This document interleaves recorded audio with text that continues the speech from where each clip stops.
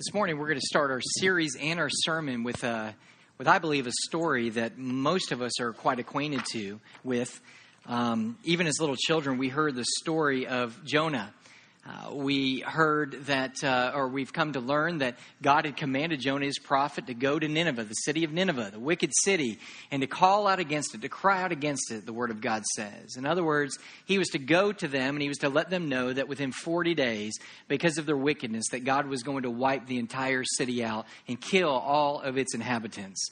Well, we find that Jonah doesn't want to go and cry out against the city. Instead, he buys a one-way ticket to the city of Tarshish, enters a boat, goes down into the bowels of that boat, falls asleep.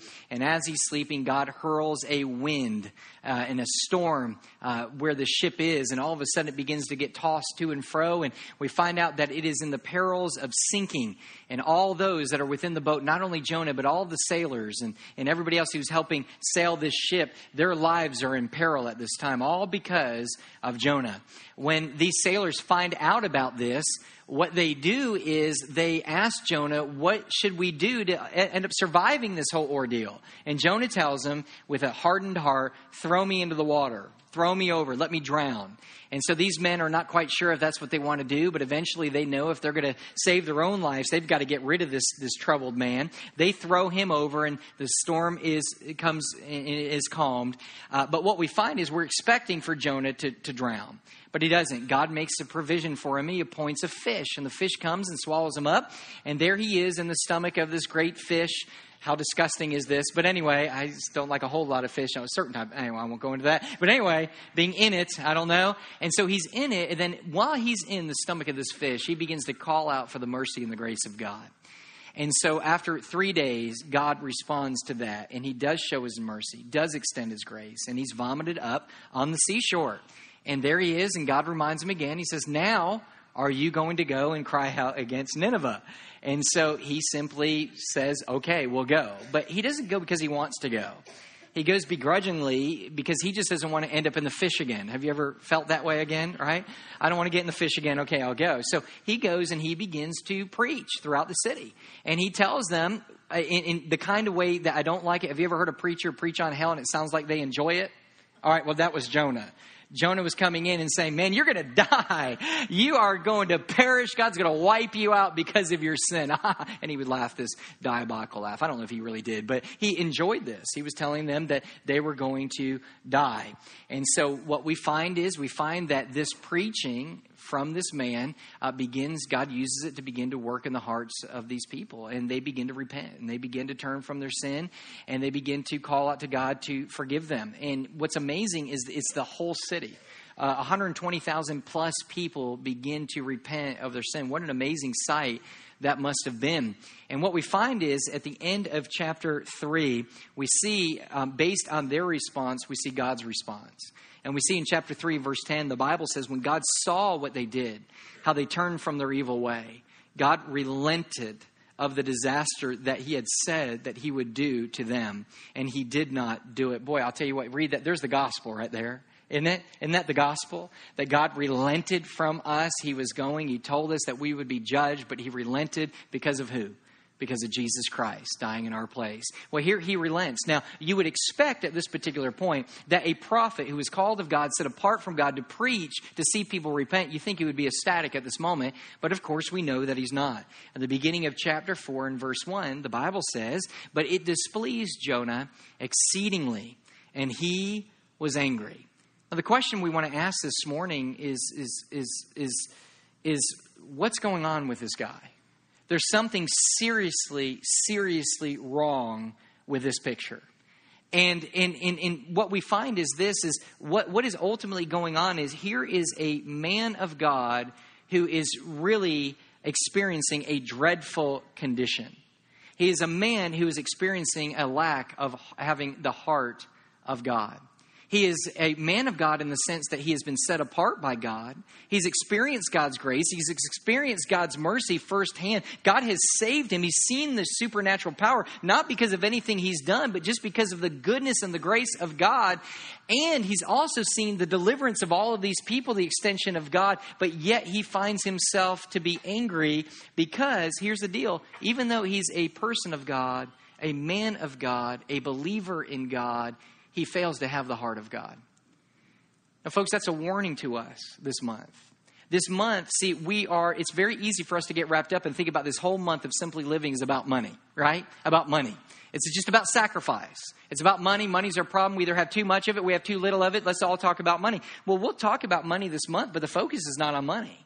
Because the problem is not on money. Do you understand that? The problem is that many of us struggle from the same dreadful condition that Jonah does. We are, in fact, several people, not everyone, but some people in here are people of God. They're believers in the Lord Jesus Christ. They've been rescued from death by the grace and the mercy of God. We've seen the mercy of God. He's extended it to us. The problem is we still lack the true heart of God. And so what my prayer is, and what I hope your prayer is for this entire month is this, is God, give us your heart. Give us your heart. Give us the desires of your heart. Help us to love the things you love. Help us hate the things that you hate. Help us to begin to pursue the things that you pursue. God, that's our prayer for this entire month. And so this morning, we're starting with this idea of this dreadful condition that, let's face it, that many of us in here are suffering with. The same thing that Jonah suffered with. And so what I want to do is I want to show you 3 marks that indicate that a believer lacks the true heart of God. 3 marks. Here's the first one. First of all, the first mark is a skewed perspective. Now look at verse 1 once again.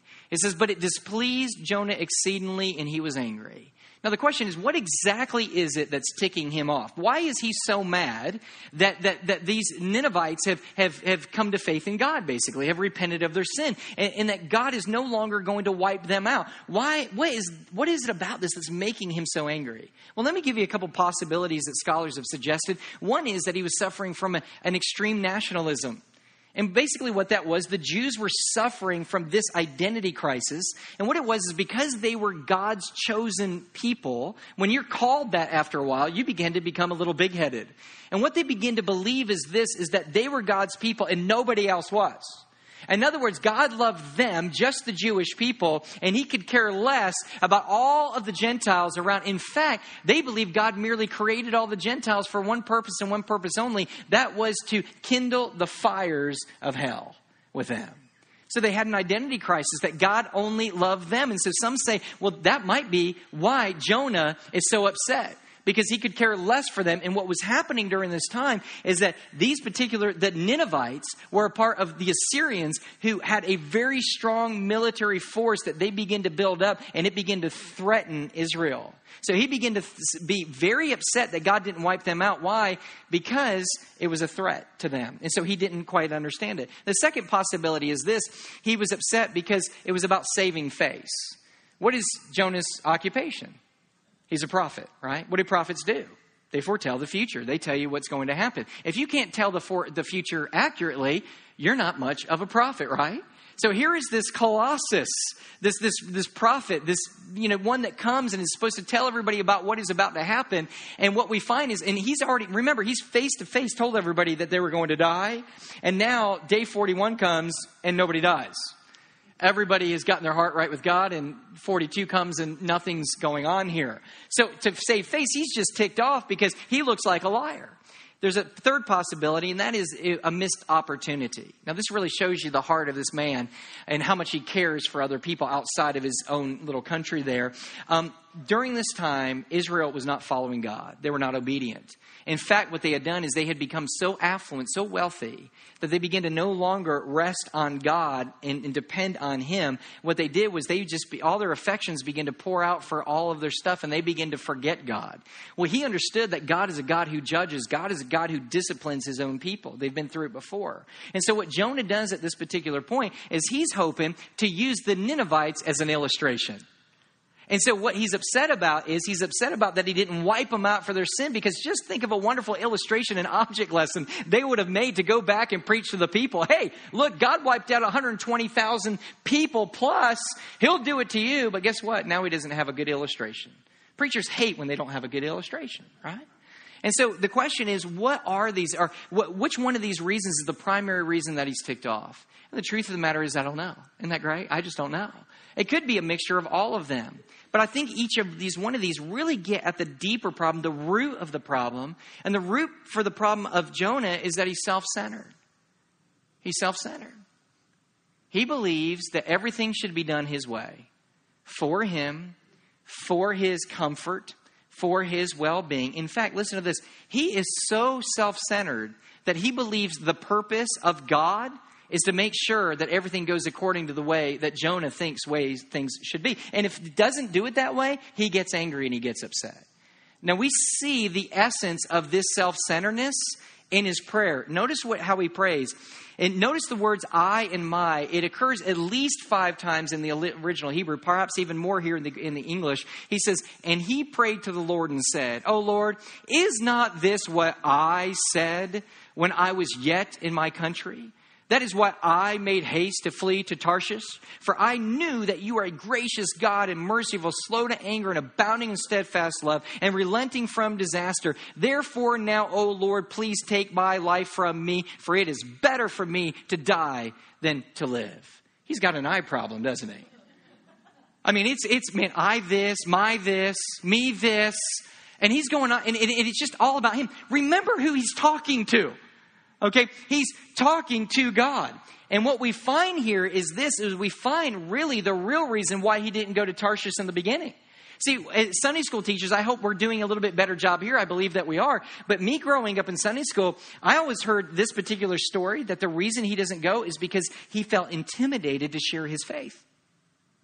That he was afraid to go to Nineveh because he was scared. And you too sometimes feel like Jonah. Sometimes we're scared to share our faith too, and sometimes we run the other way, and God wants us to go on, right? Well, that's not what the text is about at all, is it?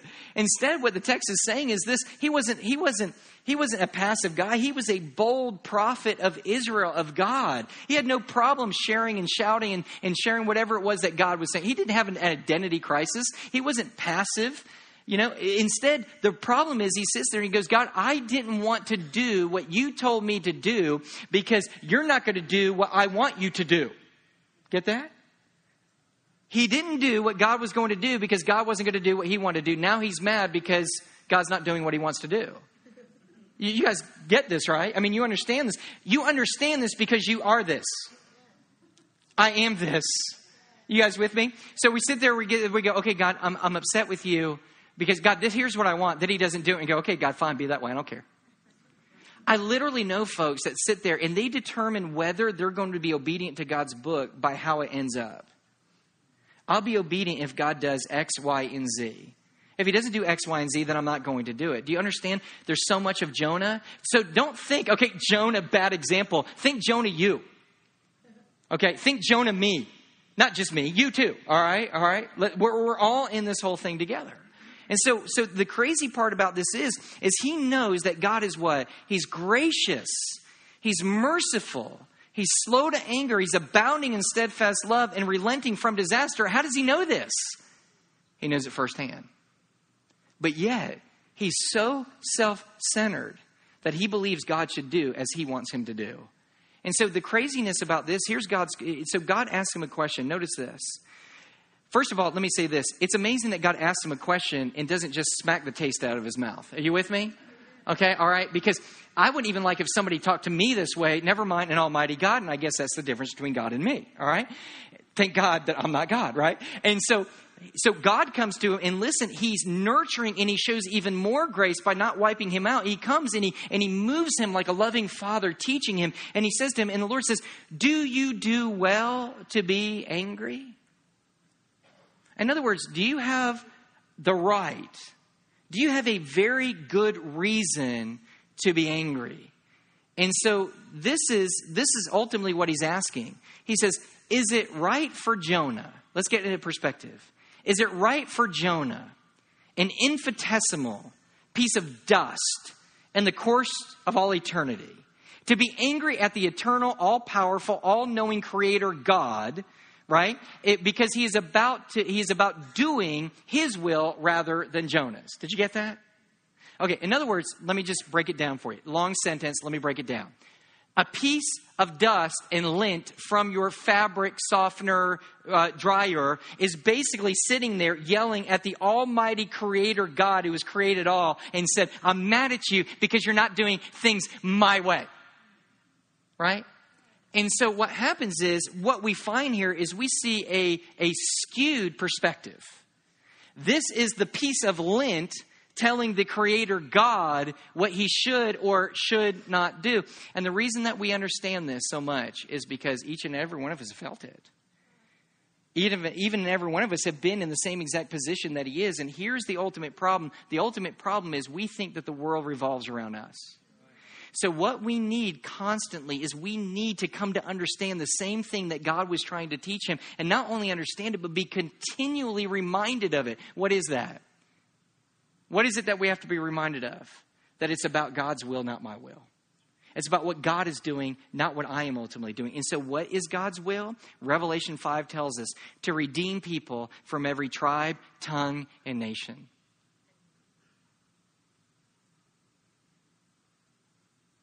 God's will, God's plan is to redeem and to save that which is lost. His goal, his dream, his purpose is to reach men, women, and children from every tribe, of every tongue, of every nation. That's his purpose. So we find ourselves here in this. We either pursue our own kingdom, we either pursue our own challenges, or what do? We ultimately find ourselves doing everything for us rather than God. Here's the challenge, and I went out of order again, I'm sorry, but here it is.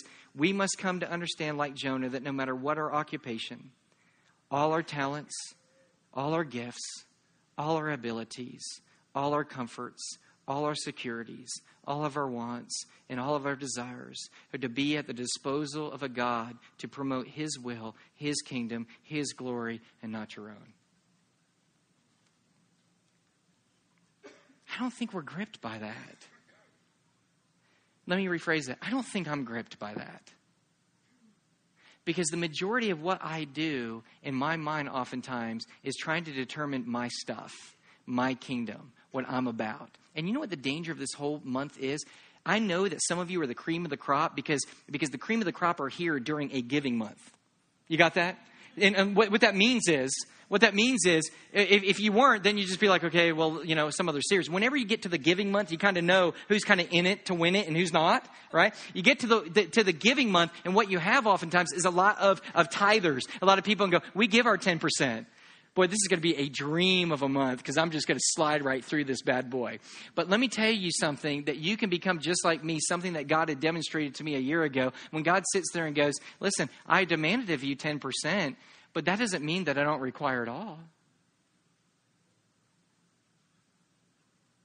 Because here's what I become so good at. I become so good at thinking that I'm so much spiritual than other people because I give my 10% to God that I'm allowed to hoard the rest of the 90% and build up Mike's kingdom. And it makes me feel so spiritual. And whenever the preacher preaches on giving, I can sit back and know that I'm okay and he's not really talking anything to me because I've already given my 10%. The rest of it is all mine. And what God is ultimately saying is this: I'm not commanding you to give me your 10% and that's it.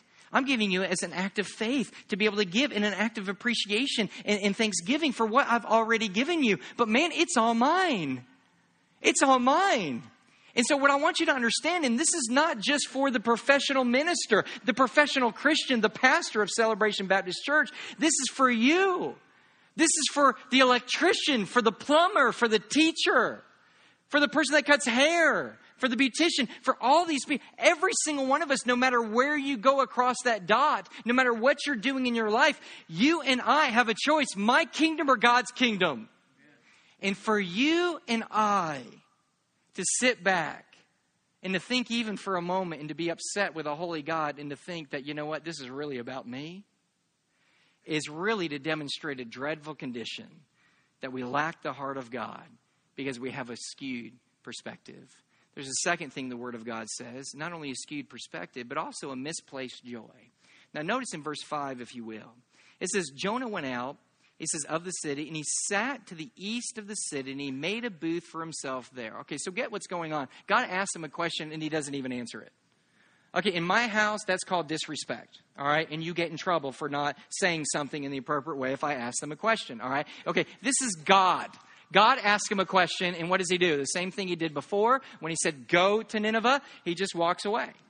He walks away. He goes outside of the city. Now, you're going to love this guy. This is what he does. He goes outside, and he sits. And what he wants to do is he builds this little hut, okay, this little booth. And what this is, a little makeshift little shanty that basically is just held together by some poles, by some sticks, by some tree limbs. And then over the top, what they would do is just to get out of the heat of the Mesopotamian sun in that particular area, what they would do, it would get up to 110 degrees during that time. And what they would do is they would just take some limbs and some bushes and some leaves, and they would just cover the top of that thing. But it would be so hot that you'd have to constantly replace these things because they would dry up and just fall down on your head. It was that hot during that time. But this is why he's building himself this nice little shanty. He's building it because he wants to sit. And the Bible says he sat under in the shade till he should see what would become of the city. What is he doing? Have you ever known somebody that is the kind of the glass is half empty kind of person? Okay, well, this is Jonah. Jonah's sitting there going, not, hey, I hope I'm going to wait and I'm going to watch to see if even at the last minute before they, if God's going to give them life and come to faith in God. Instead, he's sitting there going, man, I hope God changes his mind and just wipes him right out. And I want a wonderful seat. I just want to sit back and get some shade off my head and watch and hope. And just hope God will do what I want and just kill them all. Do we see the sense here of this man? There is no compassion. There is no love for these people whatsoever. He's completely and utterly self-centered. The Bible says in verse 6, he says, now the Lord God appointed a plant, and he made it come up over Jonah, and that it might be a shade over his head to save him from his discomfort. Now here's the amazing thing about God. How in the world does God demonstrate such amazing grace to this huge sinner and this scumbag? How does he keep doing it? He does it the same way that he does to you, scumbag.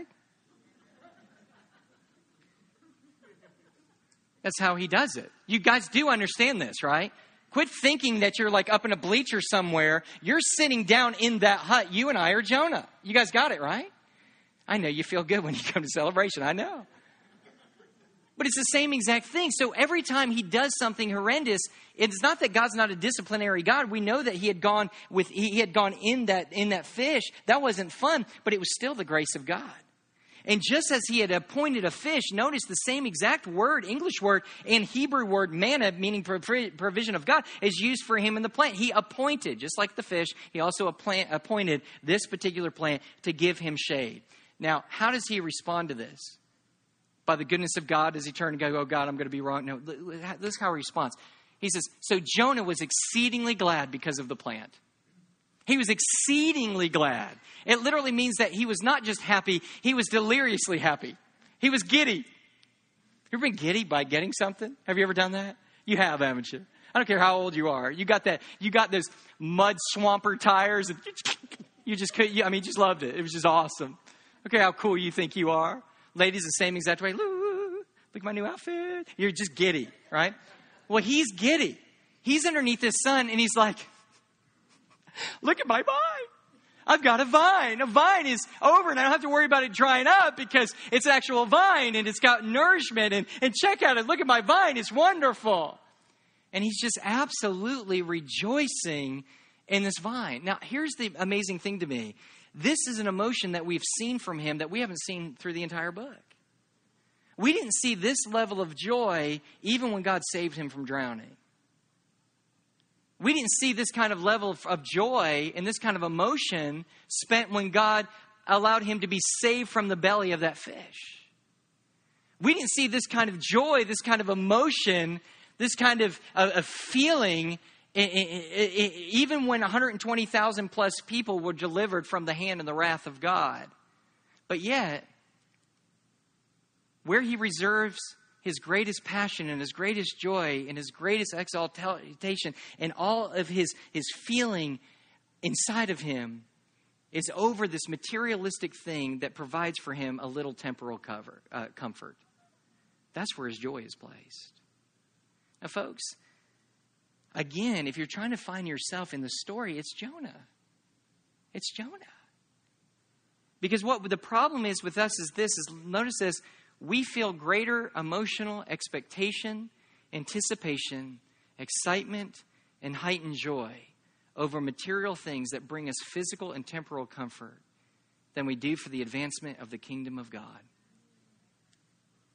I'm not trying to make you feel guilty. I'm trying to recognize a problem. I'm trying for you and I to really just peel back all this religiosity and really get to the heart of things, to where the rubber meets the road, and understand that there is a dreadful condition that many of us in here, if not all of us, are struggling with. Listen, when I begin to go through this and begin to analyze in my own life, I begin to understand that I feel a greater sense of joy sometimes from a new car smell than I do at the thought of being used of God sometimes to see somebody come to faith in Jesus Christ.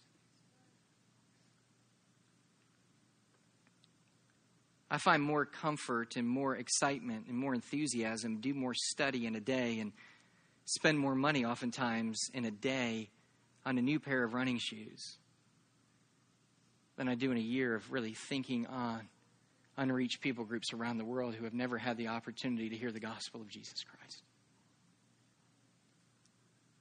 And I got to let you know, and I don't mean to be funny with this, but it might be a little bit humorous, I'm not sure, but it's humorous because it's sad, is I find tremendous emotional pleasure and joy in eating a cheeseburger. I got to tell you, I love it. My staff will tell you, we'll sit around, it will be Monday, Tuesday, Wednesday, and my stomach is growling already at 8:30. I don't know why that is. I just ate breakfast, but I begin to say, what am I going to eat for lunch? And I'll go to the guys sometimes and say, do you have plans for lunch? No, let's do Five Guys, man. Let's go get that burger. And let me tell you something. For a couple hours, even when I'm studying, I'm thinking, man, a couple hours, and I get to go and get that double cheeseburger. And I'm just so excited about that thing. And I get in there, and I smell it, and I grab my peanuts on the way, and I don't eat the fries because just extra money, but they got free peanuts. Why not eat the peanuts? And I grab the peanuts, and I order, and I go, and I sit down. And I have this little method. I get the same thing the same way each time. You know, the regular cheeseburger patty just with mayo, man. Just every once in a while I get crazy, put a little bacon on there. But I'll just put it. And here's what I do. I sit down. Everybody else just digs in. Adam digs in. Before he even sits down, he digs in. Just kidding. And so I lay mine down, and I just kind of let it sit in the wrapper. Because what's happening, right, it's just cooking just a little bit more.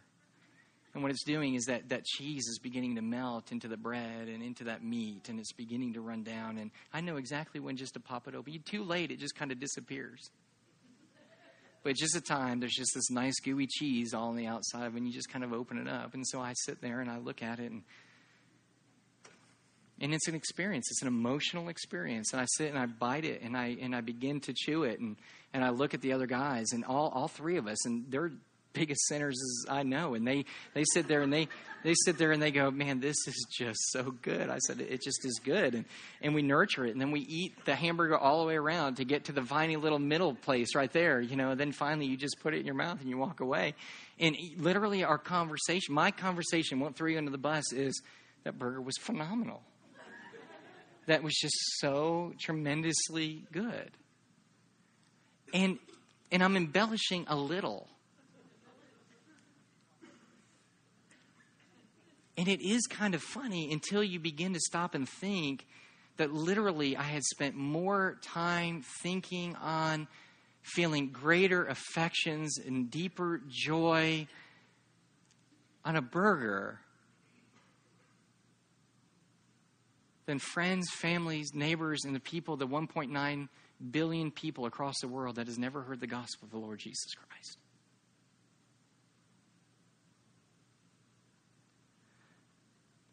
There's just something wrong. There's just something wrong there.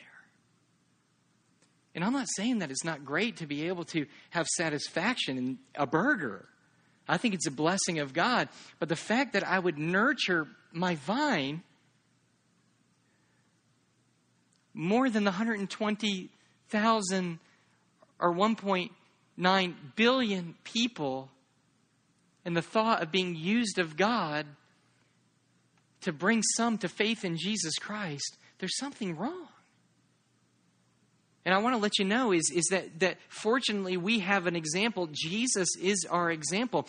That is not the heart of God. Who had the heart of God? Jesus Christ, who was the very Son of God. How do we know? Philippians chapter 2 says that Jesus stepped out of the glories of heaven to earth. Let me ask you, when people die and we're sitting here and we're mourning their loss, do you think they're mourning in heaven? Man, I wish I could go back to Yulee. I just wish I could go back. No. They don't want to come back. They're in the glories of heaven. But Jesus was in the reverse. Jesus became man. It literally became nothing, he says. Setting aside his glory, not giving it up, but setting aside his glory to come here to earth. Why? Because of the vines? Because he has a vine that he loves? That he finds great joy in the vine? Apparently not. The Bible says in Matthew chapter 8, verse 20, foxes have holes and birds of the air have nests, but the Son of Man has nowhere to lay his head. If he was all about vines, he did a really poor job of it. Because he didn't seem to accumulate any. And the Bible says, why? Why didn't he accumulate all this stuff? Luke chapter 15 tells us why. Because we see his greatest joy. There was no greater joy than to find the lost coin, the lost sheep, and to find the lost son. What does that mean? Jesus Christ had no greater joy than to redeem lost men and women. No greater joy. And that was the heart of the Father that we see right here was the heart of the Father. It's what did it for him. But you and I, we as Celebration Baptist Church, as a corporate body of believers, those who are truly been redeemed, we have a dreadful condition.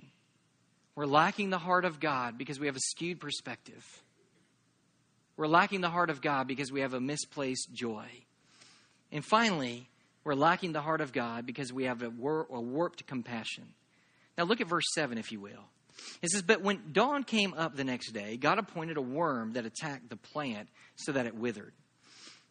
It says, so when the sun rose, God appointed a scorching east wind, and the sun beat down on the head of Jonah so that he was faint. And he asked that he might die. And he said, for it is better for me to die than to live. So understand what God's doing. He gives him this particular vine to teach him an ultimate lesson. God's going to give and he's going to take away, isn't he? He creates a worm. Here he is forming this worm. The worm comes. The worm, as we know in that particular area, could just chew on the root of that plant. And literally within a half hour to an hour, it could begin, because of the heat of the sun, begin to wither away. So this happens almost instantaneously. By the time the sun is up, guess what? That thing is just in frazzles. It's just completely frazzled, completely dried out. It's not doing him any good. And then on top of that, God says, just to teach you another lesson, I'm going to send you a Scirocco. No, not a VW. But what it is this a Scirocco is this desert eastern Mesopotamian wind that would come. Usually you think a wind of cooling things down. This particular wind was so compact with positive ions that what would happen is it would just dry everything out that it would touch. The temperature would soar even higher when this breeze would come. So here he is miserable, and God brings even more misery to him. Then the word of God tells us this. It says, but God said to Jonah, do you do well to be angry for the plant? And he said, yes, I do well to be angry enough to die. Why? Because he hasn't gotten his way. His vine's been taken away. He's uncomfortable. He doesn't feel good at this moment. And then what he says, and the Lord said, you pity the plant for which you did not labor, nor did you make it grow, which came into being in the night and perished in a night. And should not I pity Nineveh, that great city in which there are more than 120 persons who do not know their right hand from their left, and also much cattle? What he's saying about the cattle is simply this. He's bringing up the cattle because he says, you are treasuring something and you feel more pity, which literally means compassion. He says, you feel more pity on this inanimate object, this plant that feels nothing, then you even do the animals. Even the animals are greater than that plant, and you care nothing for them. He says, what's wrong with you? He says, listen, you had no part in creating that vine. I gave you that vine, which is a great reminder for us, folks, is that all of it is God's anyway. And so you sit here and we take pride. Well, I worked for this. I worked for this truck. I worked for this boat. I worked for this house. I worked for the vacation. I deserve. And the whole time you're cursing God. Because the truth of the matter is, the Bible says every good and perfect gift comes from above. Every gift comes from God. If you had the ability to be able to earn a good wages because God gave you that ability, He gave you that job, and He gave you that earning. He gave it to all of us. He says, so here you did nothing for this plant. You didn't plant it. You didn't tend it. And it came up in one night and faded away. And yet you're broken over it. You're completely broken over it. You can't even see straight. Here, and then he sits and he turns around and ultimately says, he says, if you have pity on that, which you did not grow, which you had no part in doing, then I, the God who is the creator of all of the Ninevites, should I not then have compassion for them? And then he says, for those that do not know the difference between their right and their left, you know what that means? The ones that are truly guilty, but they just don't know any better. They don't know any better. Why? Because they've never been told. It's like the 1.9 billion people across the world that have never heard the gospel of the Lord Jesus Christ. And he says, yet you feel more pity on the plant because of your discomfort. Because of a little discomfort. Than you do for this 120 plus people dying. Do you guys get where this is going, right? So what is the problem? We feel more compassion for inanimate objects that are here today and gone tomorrow than we do for the eternal souls of men and women around the world who have never heard the gospel of Jesus Christ. Some of us have spent more time, truthfully, mourning and feeling deeper and feeling greater sense of sadness for a broken television set, for a lost piece of jewelry, for a canceled vacation, and for a dinged van than we do for our neighbors, families, friends, and billions of people around the world who have never heard the gospel of Jesus Christ. And see, what I'm trying to do is I'm not trying to manipulate you in any way, shape, or form. What I'm saying is the van thing that we've talked about, remember in the marriage series, the van with the dings and all that other kind of stuff? What I'm trying to get to you is, that's my vine. That I would spend more time concerned over a ding than really being and emotionally feeling gripped and saddened and downtrodden and feel compassion for my poor van that in a couple of years is going to fall apart and fade away. And you may sit there and go, that's so pathetic. Will you join me?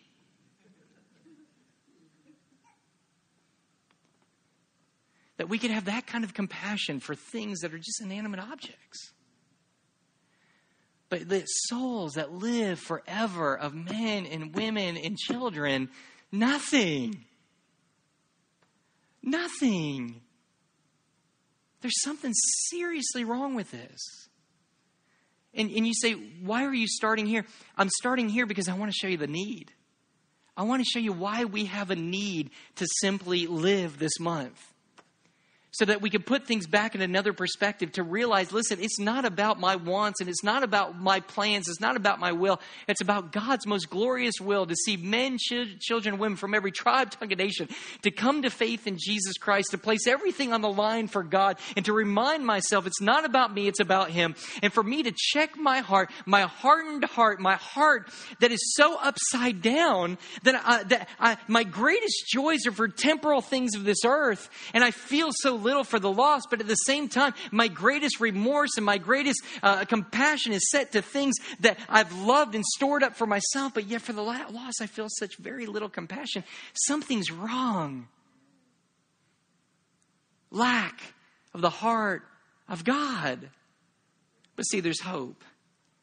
We, as Celebration Baptist Church, need desperately the heart of God, and God can give it to us. What you've got to understand, don't put the next part up, hold on. What we need to understand is this, is that when God came and died, when Jesus Christ came and died, and don't you see the picture of Jesus all the way through this? Jesus even refers to Jonah. He says that even as Jonah was in the belly of the fish for 3 days, so the Son of Man will what? He's going to be in the grave for 3 days. But he's going to rise again. It was a picture of what was to come, the ultimate Savior, Jesus Christ, who was to come. And why did he come, church? To give you and I what we do not deserve.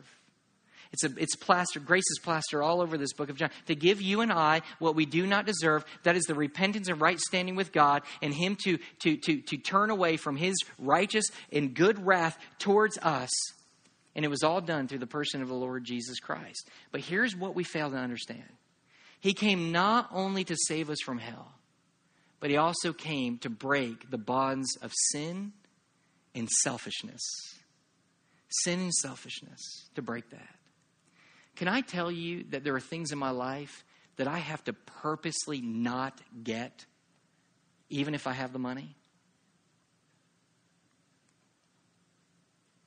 I have to purposely give it up just to keep myself in check and understand that it's not about stuff, that it's about God. I'm not trying to give you some legalistic pattern. You work this out. You got to work this out for yourself. But there are literally some times I know if I go and get something, that it's going to be at my spiritual expense with my relationship with God. And so what happens is he not only came to save us from hell, but he came to break this. And the evidence of this is in Paul. Listen to what Paul says. Listen, does Paul have, ask yourself this question, does Paul have the compassionate heart of God, or is he lacking it when he says this? In Romans chapter 9, verse 1 and 3, when he's speaking of the Jewish people, he says, I am speaking the truth in Christ. He's making a pledge. He's swearing here. He says, I am not lying. My conscience bears me witness in the Holy Spirit that I have great sorrow and unceasing anguish in my heart. For I could wish that I myself were accursed and cut off from Christ for the sake of my brothers, my kinsmen according to the flesh. Did you hear what he said? He was, I am in utter anguish for my lost Jewish brothers that do not know Christ. And I would literally allow myself to spend eternity in hell if they would just come to faith in God. I think he's got it. And so what I do is I sit there and say, God, I know it's possible. I know through your Son I can have it. Will you give it to me? God, will you give it to me? God, will you give me your heart? God, will you stir in me the right perspective? Will you stir in us this month that we begin to understand that it's not about me, it's about God. It's not about my kingdom. It's about propagating his gospel, his kingdom, his glory. God, would you put inside of my heart and would you help me to understand and come to the realization fully and completely not to have a misplaced joy in stuff, but rather in the person of God and the plans of God and the will of God. And God, would you, above all else, God, would you help me with this warped compassion? God, I am so utterly ashamed that I would feel worse about a vine than people perishing to go to hell. God, would you and you alone change my heart? That's our prayer this morning. Will it be your prayer this morning? I'm going to ask everybody to stand if they would at this time. Our instrumentals are coming. I'm going to pray. Will you respond? This is what I'm going to ask. I'm going to be down here. If there is anybody who does not know Christ, you sit there and say, you're talking a lot about Christ. I need to know about it. I need to be saved. I'm going to be down here. Would you come and talk? I'll begin to walk you through that. But there are some of us, some who have been redeemed. You have a right relationship with Christ. Now's the time to do business. Amen? Now's the time to do business. Already in the beginning of this month, so that God will begin to teach us all that we need. Will you look at me, church, just very quickly. Concentrate. Stop and think to yourself, God, do I have your heart? And if you do not, will you pray for it? Will you pray that God will give it to you? Jesus, we pray right now. God, we love you. We thank you. God, I pray your Holy Spirit will move. God, help us to respond to the preaching of your word. In Jesus' name, amen. Amen.